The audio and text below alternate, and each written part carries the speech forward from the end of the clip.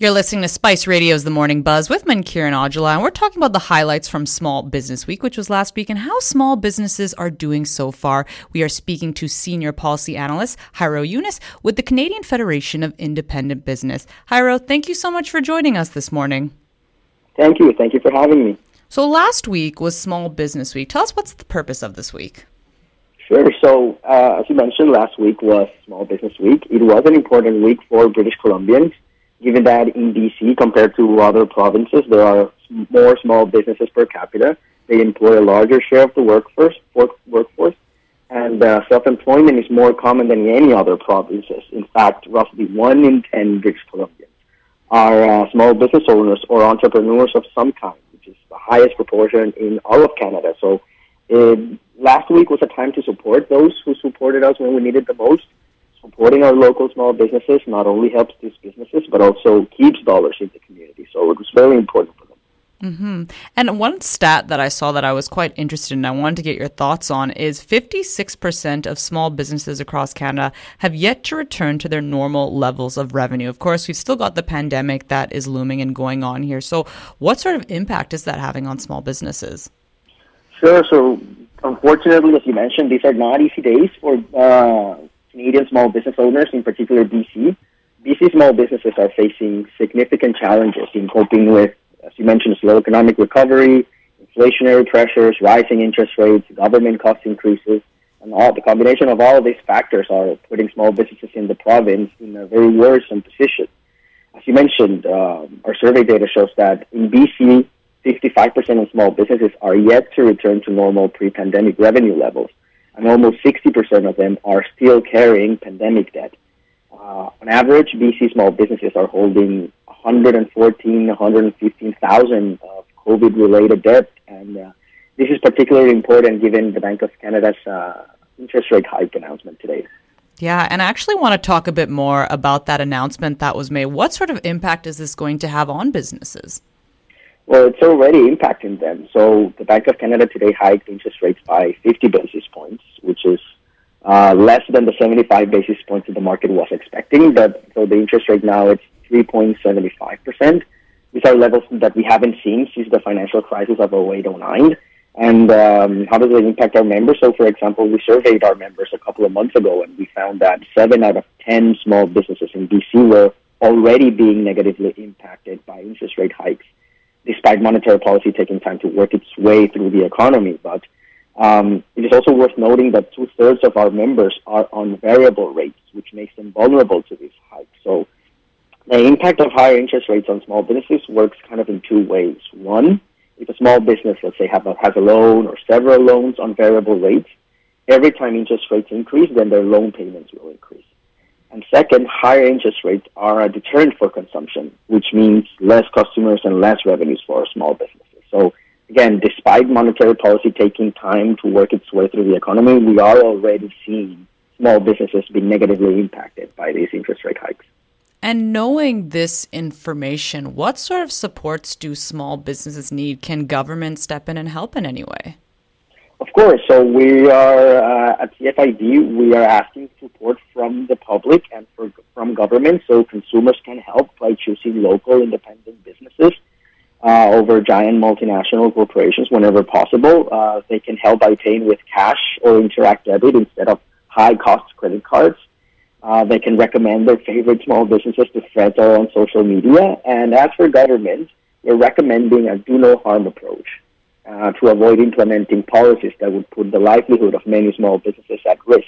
So, for example, we're asking the federal government to freeze any planned tax hikes, including the upcoming 2023 increase in CPP, EI, carbon, and liquor taxation. As for the province, we've been asking the province to reduce payroll costs by canceling or reforming the government-mandated 5-day employer-paid sick days, canceling the employer's health tax, or even refunding WorkSafeBC's $3.4 billion surplus. An interesting analysis that we made here was that payroll costs for a small business with 10 employees have increased by 18% in the last 4 years. So that's definitely one area that the provincial government can do to help small businesses. We're also asking the provincial government to provide input cost relief, for example, by reducing or freezing fuel and carbon tax, addressing labor shortages, which continues to be the top factor limiting business growth in the province. That's right. And, one of the things you mentioned there, Jairo, was the credit card surcharges, which businesses are now allowed to implement. And what are you hearing from other business owners? Are many people, implementing these charges? Some of them are scared. We're still in this kind of transition period that we don't know if some small businesses are going to do it or not. But we'll just wait and see how that plans out. And, now especially, how are businesses feeling about the holiday season coming up? Do they think it's going to be a good one?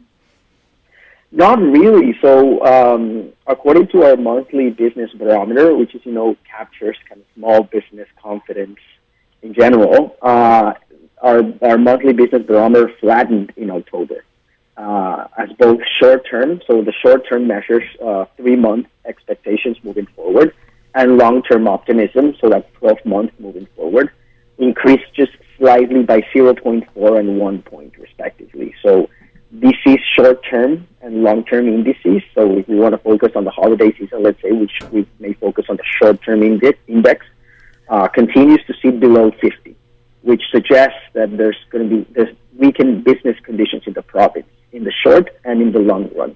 So businesses are not very optimistic about holiday season. Usually by this time of the year, our barometer index is above 50. As of today, it's below 50, which again suggests weakened business conditions in the short and in the long run. On the show, we were discussing today about the living costs. So on one hand, you did mention labor shortages, and on the other hand, the increasing living costs, the inflation. Is that putting a pressure on you to increase wages for the labor that you are employing?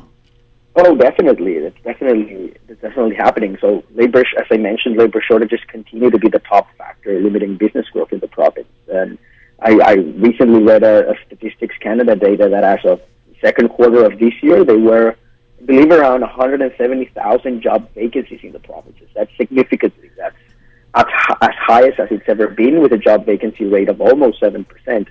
And as you mentioned, that translates into wage pressures. So we're also seeing from small businesses, they say that wages are now the top cost constraint for almost 70% of BC small firms. It was usually around during this year, it was always fuel and energy costs as oil prices went up. But we're now seeing labor shortages impacting small businesses. Again, wages are now the top cost constraint for almost 70% of BC small firms. And we're asking the provincial government and the federal government to address labor shortages, given that it's the top factor limiting business growth for small businesses. Now, Jairo, especially going into this holiday season, like you said, a lot of the business view isn't a very positive one. So how can we support small businesses in our community, and why is it important to support the small business community?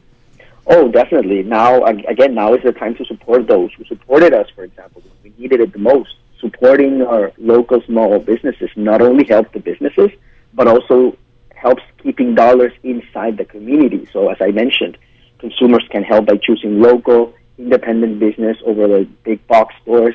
They can help buy with paying cash or Interact debit instead of high-cost credit cards. They can recommend their favorite small businesses to friends or on social media. So any help small businesses can get at this time is always helpful. We need the support of the public and the government. Jairo, I want to thank you so much for your time. We really appreciate it. Is there anything else you'd like to add before I let you go? No, thank you. Thank you so much for having me and for letting me talk about the issues and challenges the small businesses are facing in the province.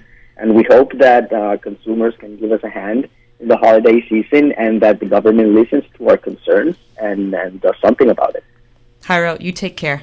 Thank you so much. You as well. Have a good day. Bye.